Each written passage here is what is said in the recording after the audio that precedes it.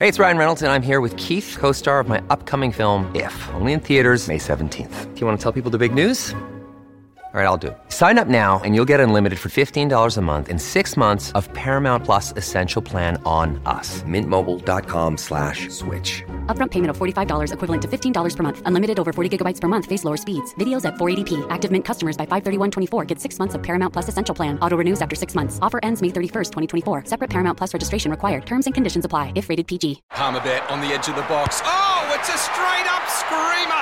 Download our app today and enjoy straight-up screamers this FIFA World Cup with great odds, great promos and same-game multi at Palmerbet. Gamble responsibly. For Gamblers' Help, call 1-800-858-858. Well, coming out of COVID, and you mentioned that, you mentioned the IPL. I mean, in this part of the world here in Australia is such a tremendous feeling, and having all the things we love back, and none more so than a summer of cricket, of course. Now, you'd seen as closely as anyone, I guess, the devastation firsthand through this year's IPL. You're in India, part of the Australian contingent, if we can call it that, and the federal government shuts the borders in Australia, and there's a 5-year jail sentence if you don't mind, or a fine if you tried to sneak back in. I mean, can you take us back to that period? How difficult was that for you and those that were there with you?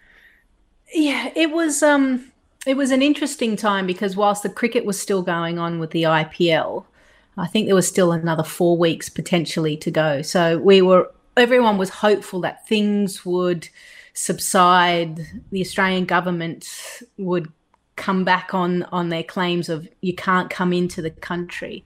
But obviously things escalated even more. And I think the thing that got me the most was the fact that the Australian government said you can't come back. You're an Australian citizen, but we don't want you, basically. I understand the reasons why they wanted to keep this country safe, but especially for the cricketers, we were in bio bubbles, getting tested every 3 days, and yet every other overseas player and commentator was able to go home, but we weren't.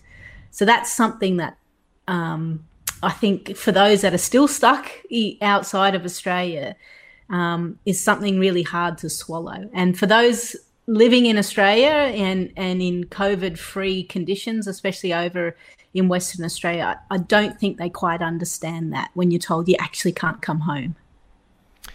Is it too strong a question to ask if you felt let down by the federal government at that time? Look, like I said, I understand the reasons behind it, but to impose a 5-year jail sentence, the fines, no word of when that potentially would be lifted, the ban, there was no real correspondence. And I guess I'm quite thankful that I was with a group of cricketers, part of the BCCI for their tournament. So they were always going to look after us. But I felt for so many people overseas by themselves. Yeah, and so just on that, when you did eventually leave, and I think the flight took you to the Maldives initially, so you leave India, your country of birth, obviously, which we'll document the history of that shortly.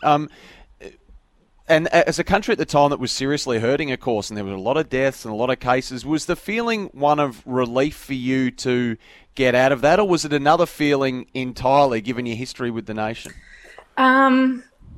Probably mixed emotions. I think glad to kind of be coming home, even though we didn't know when we were coming home. For me, I have a lot of friends over there who were really devastated by. Sorry, take your time. No rush. Sorry, mate. Sorry, mate. No, I mean, it's okay. I'm okay to talk about it. For me, I had friends who had lost family members. And it was just hard to walk away from that. Yeah. No, I can understand that. Everyone could understand that. Want to witness the world's biggest football game? Head to iCanWin.com.au, predict Australia's score with a crystal ball, and it could be you and a friend at the FIFA World Cup Qatar 2022 semi-finals, all thanks to McDonald's. Maccas, together and loving it. TNCs apply.